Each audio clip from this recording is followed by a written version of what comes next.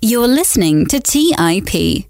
On today's show, I sit down with startup founder Drew Sterrett to talk about investing in commercial real estate properties through fractional ownership shares similar to stocks.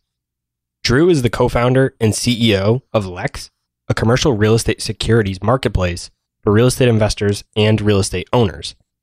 Drew and I spoke about a type of passive real estate investing that has been gaining a lot of popularity lately, and that is investing through shares.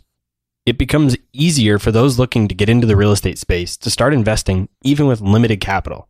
It's also a win-win for the property owners.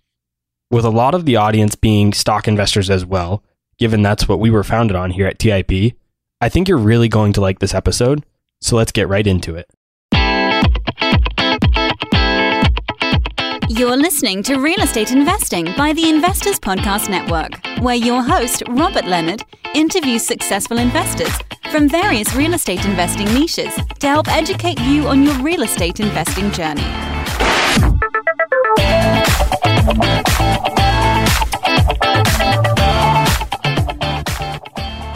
Hey everyone, welcome to today's show. As always, I'm your host, Robert Leonard, and with me today I have Drew Sterrett.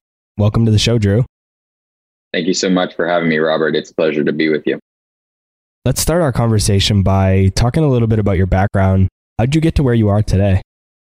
My interest in startup businesses, even from a young age, and then also my background in real estate private equity, where I was investing in commercial real estate and really developed a passion and a drive to want to do it for myself, but didn't have the ability to invest millions of dollars at any given point. And that's sort of what kicked off Lex, where I wanted to make sure that we had a liquid and accessible market for everyone who wanted to participate. And that's what the origin story for the creation of the company.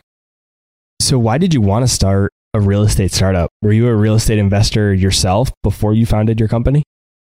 So I invested briefly in the market, was looking to invest a part of my portfolio into real estate itself. I wasn't the biggest fan of public REITs, given the correlation and the lack of direct benefit of real estate ownership. It's more investing in a management company that owns a whole bunch of real estate instead of investing directly into individual properties. And so it was that looking to invest in commercial real estate, only having access to REITs, and that really drove the creation of Lex. That's sort of what was the catalyst. I'd say that a majority of the people listening to the show today are either new investors or they're at least individual investors, as in they invest in real estate directly themselves. So what exactly is Lex and how does it work? So Lex is the first commercial real estate securities market where we allow real estate owners to do equity recapitalizations in their stabilized commercial real estate assets. So that allows them to effectively take a portion of their equity in their building public. And then on the other side of the market, it allows investors, both accredited and non-accredited, your wealth advisors, your RIAs, your family offices, your hedge funds, to invest directly into liquid real estate assets. So how is that different than other crowdfunding platforms that are out there today for commercial real estate?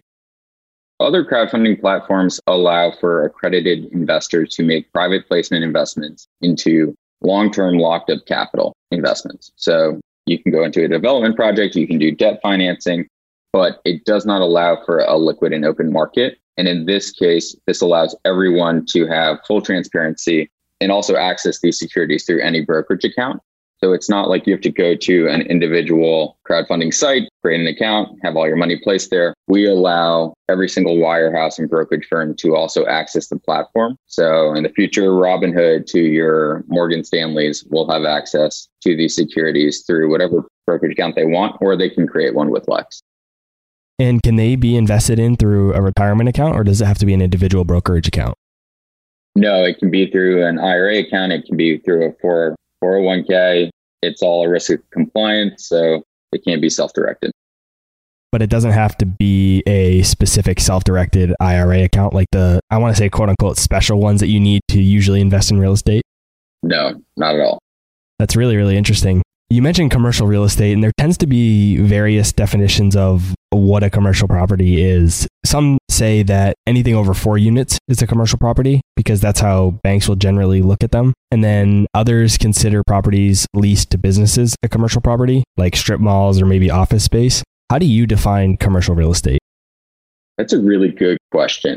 I would say my threshold, especially in multifamily, would be above 4 units. And it really depends more on the asset size, what the actual business plan and the operations are in the individual asset. My thoughts on what a commercial asset have been changed over time, since I've also seen a variety of interesting commercial buildings and sort of operations that I never expected to. One of them actually was a studio for filming in Los Angeles, where not only did you have a mixed use office building and parking lot, but then you also had 4 stages that were recording Netflix shows. So it's something I had never come across, especially in my underwriting and modeling. And it sort of taught me to expand my horizons on what you think of traditional commercial real estate. Yeah, I think it encompasses a lot of different things. Where you think of residential, that's pretty well defined. I think that fits into a bucket pretty well. But when it comes to commercial, it's pretty wide open. It can be almost anything and everything. So when we're talking about investing in real estate, the way that we were just talking about using Lex, you're able to buy almost like shares in the building and trade them commission free like you would a stock? Correct. And it's exactly like buying a share of Apple using your Robinhood account. Does it have a ticker symbol? It does. So it not only has a ticker symbol, it's also registered with the DTCC and is QSIP. That's what allows you to pull it up on any brokerage account. And is that active now if people listening to the show want to be able to go look for it, or is that something that's coming in the future? The app goes live in about 2 weeks, about to be right now. Yeah, so by the time this episode airs, it should be available for you guys to go check it out. Correct. So we should have our first 3 offerings available to the public. So is there an exchange like there is for the market? How is this happening? How is the exchange happening? So the trading venue is structured as an alternative trading system and as an ATS, which is 1 level below a national stock exchange. It allows every single wirehouse and broker-dealer to become a participating member. It's the same way that the New York Stock Exchange and NASDAQ does with every single high-frequency trading firm, with your Wells Fargo, with your JP Morgan, Citibank. So it's the exact same structure, just with one level below a national stock exchange, still under the auspices of FINRA and the SEC. So what are some of the benefits of this type of investing in real estate compared to just traditional, whether it be investing directly in a syndication or if it's investing in REITs or even just other crowdfunding platforms? Well, you just gave me a wide array. Compared to private placement, the minimum investment size is actually the purchase price of a single share, which is $100. So it makes it much more attainable to the everyday retail investor, including myself, since I don't have the ability to put $250,000 here, $250,000 there. And so it allows everyone to create a curated portfolio on a deal-by-deal basis while also having full control of what they're investing in. Since when you're investing in a REIT, you're really investing in a management company. You don't have any discretion on the allocation of their own portfolios and the exposure to the public markets. And also, you don't have the ability to readjust that portfolio. Let's say if you invested in a crowdfunding platform and your capital was locked up for 3 to 5 to 7 years. So right now we're going through COVID-19. I know we're feeling a little bit more of an impact in the retail and even in the student housing space, which is something we would have never expected, where everyone is going home from college. It's really hard when you don't have access to that capital and you sort of have to ride it out and you see the falling knife and you can't catch it. It just really empowers investors to know exactly what they're investing in, take control, and then also make their own choices. What are some of the fees associated with this? Is it like an ETF where you have an expense ratio, or what does that look like?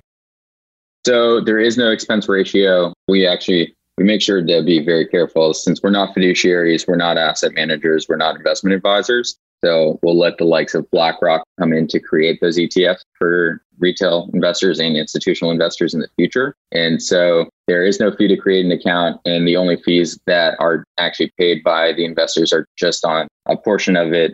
Just a few bips are taken out each quarter of the cash flowing distributions, since these are all stabilized assets.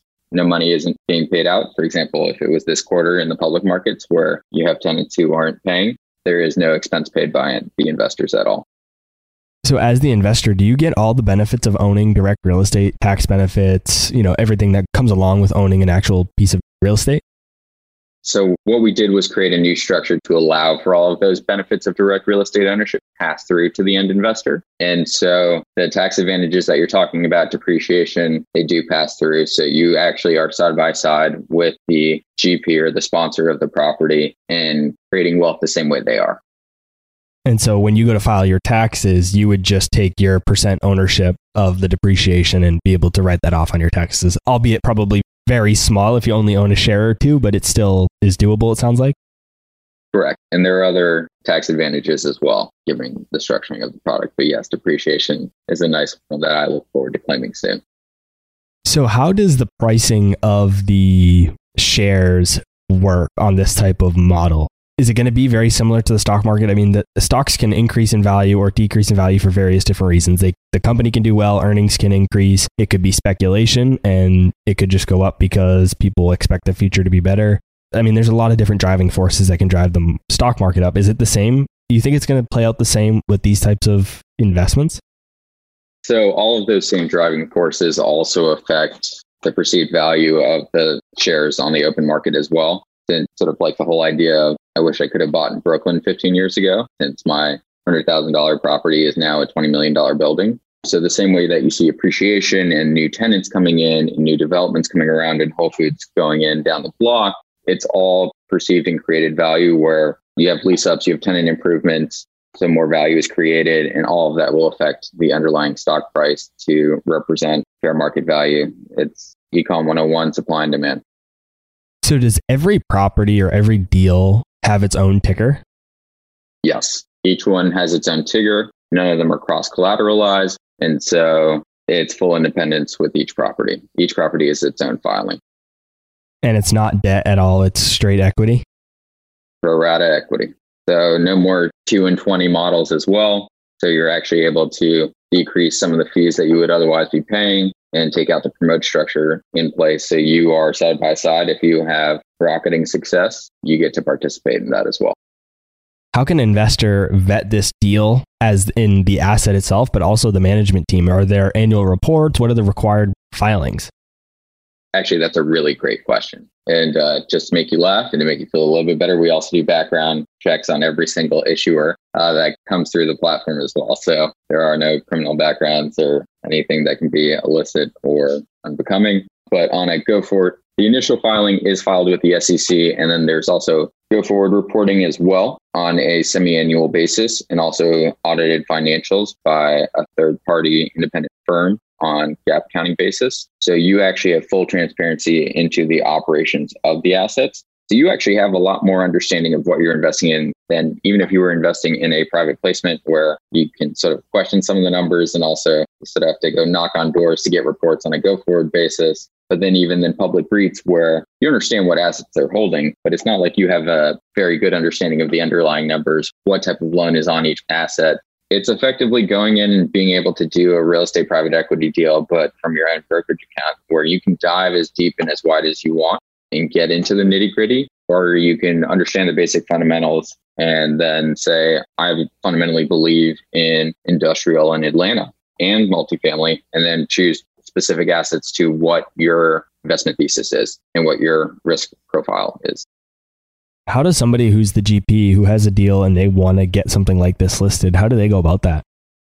So a few ways. Usually it comes through email, phone call, or we actually have a real estate owners portal where they can go to our website and literally put in a property application where they fill in the high level information on the specific assets that they're thinking about doing a deal on. And we do our initial vetting. And then after, if deal seems interesting and you think the fundamentals of what the real estate owner is asking for makes sense, the whole idea is you really want to make sure you're on the same page. And some people like to think that $100 million asset is really worth $150 million. So that makes it a little harder to do business. But when people are rational and have a really good understanding of what the fair market value is of specific assets, we're then able to do full due diligence and underwriting for the standards and actually pass the standards of commercial real estate debt underwriting for CMBS loans for life insurance companies, taking that forward to also do underwriting for a public offering into the public markets. Put all of that together and you have a Form 1A, which is the offering circular that's submitted to the SEC. And then once it's qualified by the SEC, you have freely tradable shares and the real estate owner has cash in their pocket.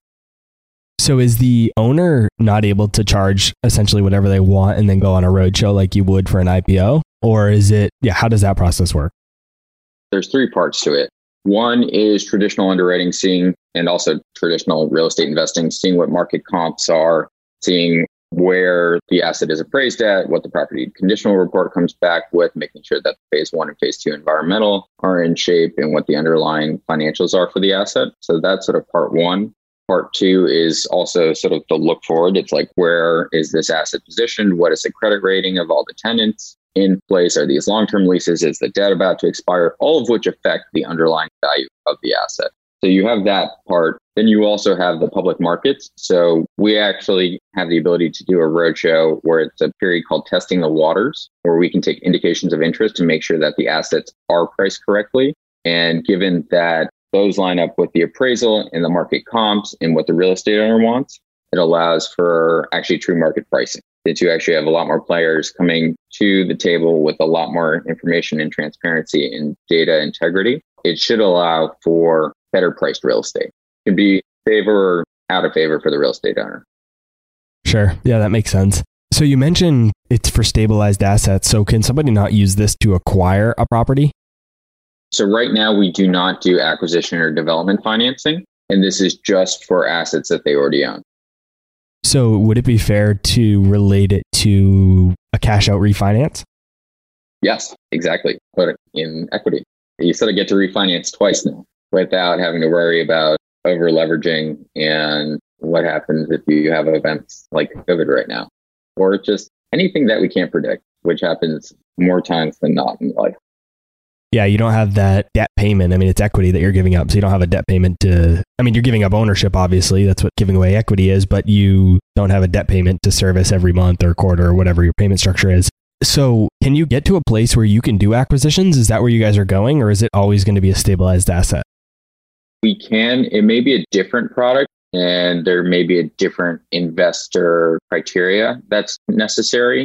The other thing that comes into play is for closings, you usually have a hard and fast deadline where when you do a public offering, there are third parties who get involved where we don't have any control over them, including the SEC. And if you have a hard and fast closing date of 60 days and the SEC comes back and wants to ask a question, or who knows, you have something crazy happen in the world, it makes it a little bit harder to have a hard and fast deadline for those definitive dates. And by having stabilized assets, that doesn't come into play.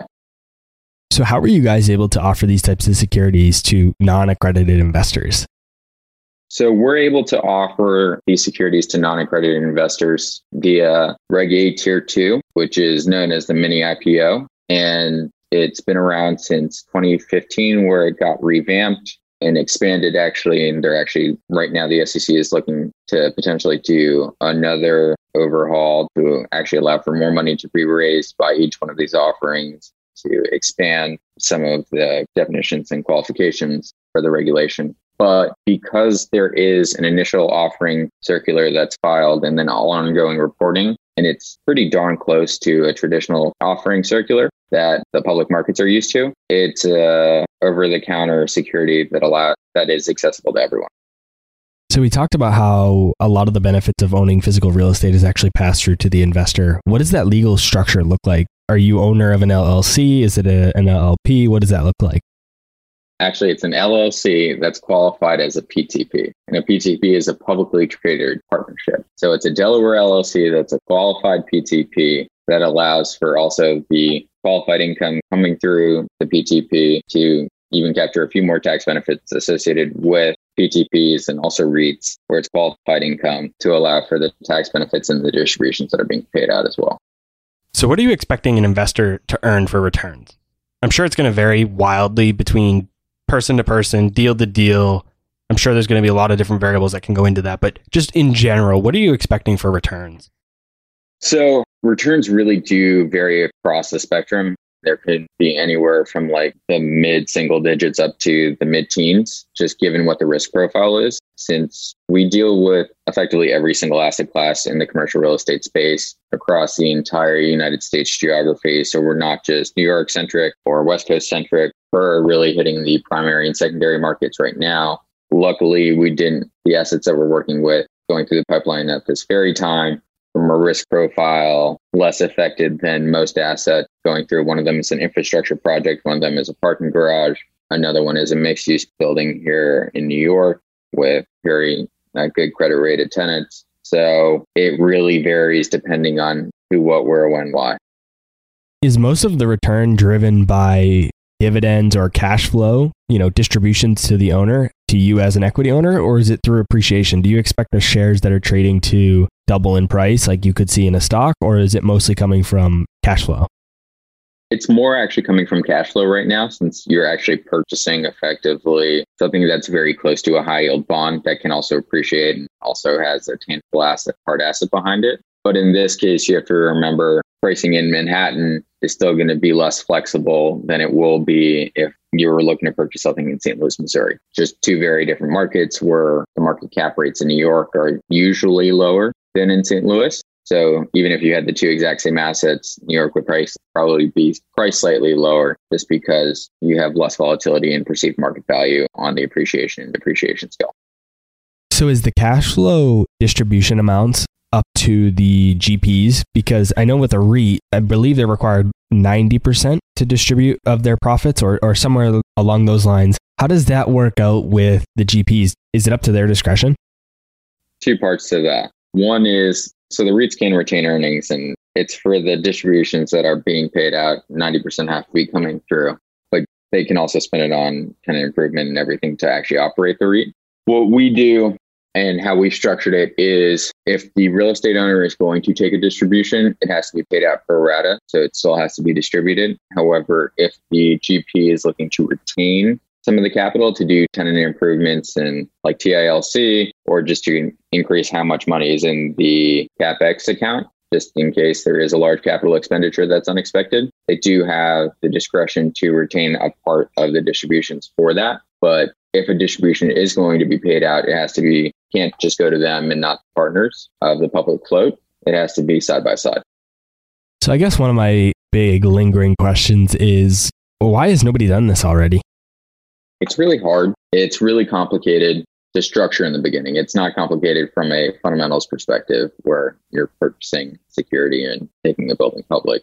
But there are a lot of systems that have to come into place. And then also regulation has made it easier. Technology has made it a lot easier. And creating a brand new securities market is more difficult than one might think. If I had the ability to go back to myself when I was starting this, I probably would have kicked myself once and said, it's going to be harder than you think. Get ready for a ride. And after that, I would have let my earlier self have more fun. But it's a complicated space. You are dealing with a whole bunch of entities. And at the same time, you're also dealing with commercial real estate owners and financial institutions, two of the oldest and slowest moving beasts in the world. So that's also one of the reasons why this hasn't happened is I would say actually commercial real estate owners are heads and shoulders more difficult than financial institutions. I mean, that's saying something. So I think all of that coming together has made it where people have taken the path of least resistance, and they have fundamentally good business models. You have private equity firms, you have crowdfunding platforms, you have asset managers, fiduciaries, and both public and private REITs and LP investing, both in the debt and equity space. It's just a lot harder to come and create a brand new securities market around it. So they took down some of the barriers, but we just decided to push it even further. Why is this type of real estate investing the future over, say, traditional active real estate investing? Most institutional deals are owned only by a handful of firms. And then you sort of have another tier below that where they own probably the next like 25%. This is really the future in our opinion because it provides long-term indefinite capital to institutional real estate owners as well, where you have to remember the problem with a lot of the private equity funds right now is they have to recycle their capital and they're always having to redeploy and sell off the assets. But that's really unfortunate if you have to do that in a down market or if you need to reposition the asset and you think there's a lot more long-term growth to come, even though your projected horizon was only on the pro forma was 7 to 10 years. And you really see that there's 25 years of long-term value to be created. You can't hold on to the asset because you have to recycle the capital, make distributions back to your investors, and then go into your next deal. So this now allows them to return the capital. Actually, in many cases, they can increase their returns since they created value in the first few years. Now you're actually paying it back years before you otherwise would have, and also retain the asset in a go-forward basis, just in a stabilized core asset functionality instead of a value-add acquisition or development. So it really is adding another tool to their tool belt. And because it allows them to create more value for their investors and themselves, we see this working for everyone across the spectrum, including both public and private REITs. So how does it work if the GP wants to sell, or if the GP wants out of the deal? So maybe the GP doesn't necessarily want to sell the asset, but they just want to be out of the deal. They don't want to be involved in that asset anymore. How do they get out of it? And then as one part, and then how do they sell the asset? Did they have to get the approval of the majority of the shareholders, or how does that work? So if the GP wants to exit the asset, they have two ways to do it. One is to bring in a new managing member who also has an equity stake in the asset itself. So we've made sure that there's alignment with the GP and LP. So one is by bringing in a new managing member who also owns equity in the asset or purchases equity. And then the other one is by selling it to an independent third party. The real estate owner does not have to go to the LP investor base as long as the sale is to an independent third party. So you can't sell it to Cousin Jimmy. It's an arm's length. You use a national brokerage firm, market it for 60 days, and no fraud, misconduct, no self-dealing comes to play. They have the ability to do what's best for themselves and the investors. The whole idea is to align both the real estate owner and the investor. So it's not like they're butting heads together. They're actually working side by side. That's been the whole idea, is create value for the real estate owner, create value for the investor, just align all the interests. So it's in everyone's best interest to do the right thing and not do anything other than that. So they have the ability to do what's best and create the value where they can. And then if they see that the value has been created and they can find the best opportunity to sell, they're going to sell. And then the investors get to benefit in that uptick as well. So if they decide to sell the asset, obviously the shares or ticker symbol, if you will just go away?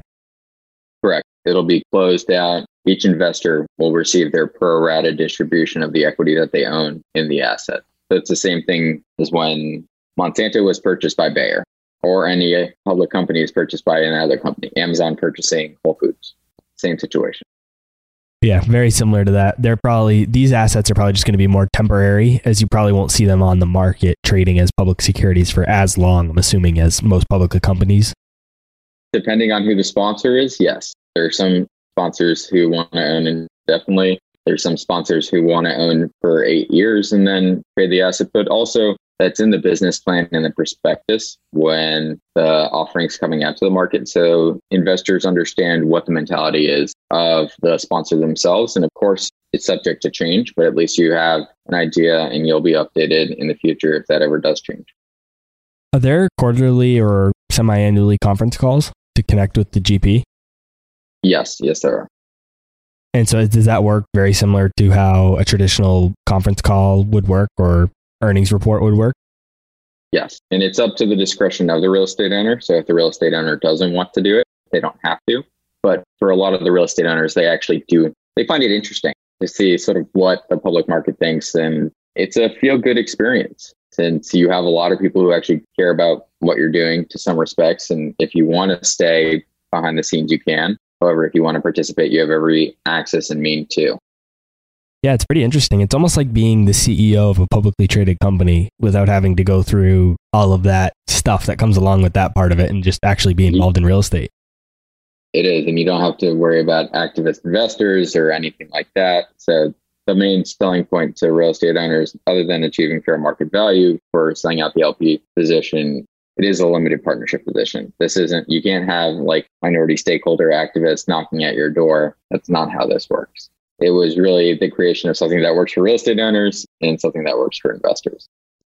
Yeah, that's actually a good point. So if somebody, and this is mostly theoretical, it probably won't happen, but if somebody did come up and buy all of the LP shares that were outstanding, they still don't have enough ownership to do anything with that, right? The GP will have decision rights? Correct. So you're correct in the first place. And we also restrict the total amount that any individual can purchase. because you also have to remember these are stabilized assets, and for the most part, they already have debt on them. So you have loan covenants and transfer restrictions where after you've reached, let's say it's a 10% threshold, you have to be named on the loan documentation. So we make sure that those thresholds are set preemptively to reflect what is already in the corporate structuring and loan doc. So the owner of the asset doesn't have to own the asset free and clear. They can have some debt still on it and still do this public offering? Oh, absolutely. No, this was created and structured to be used, especially with debt. For CMBS, it's up to 49% of equity can be sold without triggering the loan transfer restrictions. This was very much a product to, as you sort of said before, it's like you get to refinance twice. Yeah, that's interesting. So I'm curious how the process was for you guys to get banks to understand what you guys are doing, but also be okay with it. I've worked at a bank for 3 years before, and I've worked with them as a real estate investor, and I know how, and they're very strict on their rules and their lending guidelines and things of that nature. So I'm kind of surprised to hear that they would allow this type of structure. We were surprised as well, to be completely frank, because the banks we went, it's the master servicers and the special servicers, and they're the ones who, at the end of the day, once the bank sells it off, it's whose hands the loans sit.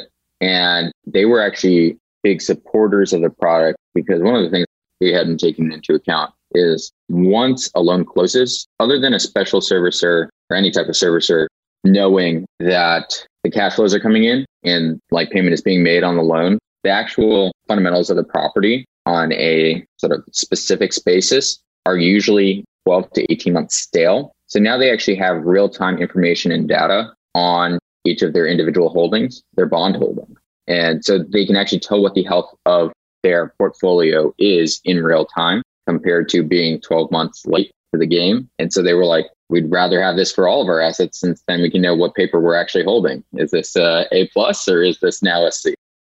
Yeah, that's really interesting. And like you said, I mean, you guys are setting restrictions as to how much the LPs can own the investors. I mean, in theory, it's not any different than if you went out and raised the money private, or if you went and used the public markets. I mean, you're still fitting into those same guidelines. Exactly, 100%. Yeah, really interesting. This whole concept, the whole business model, the whole service or product that you guys are offering is really interesting. I'm excited to dive into it a little bit more in a couple of weeks when it comes out and learn more about it myself. I think it's an interesting mix or intersection of stock investing and real estate in a sense, you know, and so I find it very interesting, and I'm looking forward to diving into it.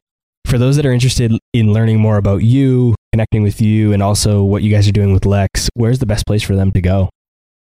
So the best place to go is to go to www.lex-markets.com. And if they want to reach me directly, feel free to reach out to me on LinkedIn or email me at drew@lex-markets.com, and try and have a clean inbox by the end of every single day. I'll be sure to put a link to those two resources in the show notes so everyone listening today can go take advantage of those. I'll also put some resources that are similar or related to the things that we talked about in today's show, so you guys can go read up on those topics more if you're interested in diving a little deeper. Drew, thanks so much for your time. I really enjoyed our conversation. I did as well, Robert. Thank you so much for having me. All right, guys, that's all I had for this week's episode of Real Estate Investing. I'll see you again next week. Thank you for listening to TIP. To access our show notes, courses, or forums, go to theinvestorspodcast.com. This show is for entertainment purposes only. Before making any decisions, consult a professional. This show is copyrighted by the Investors Podcast Network. Written permissions must be granted before syndication or rebroadcasting.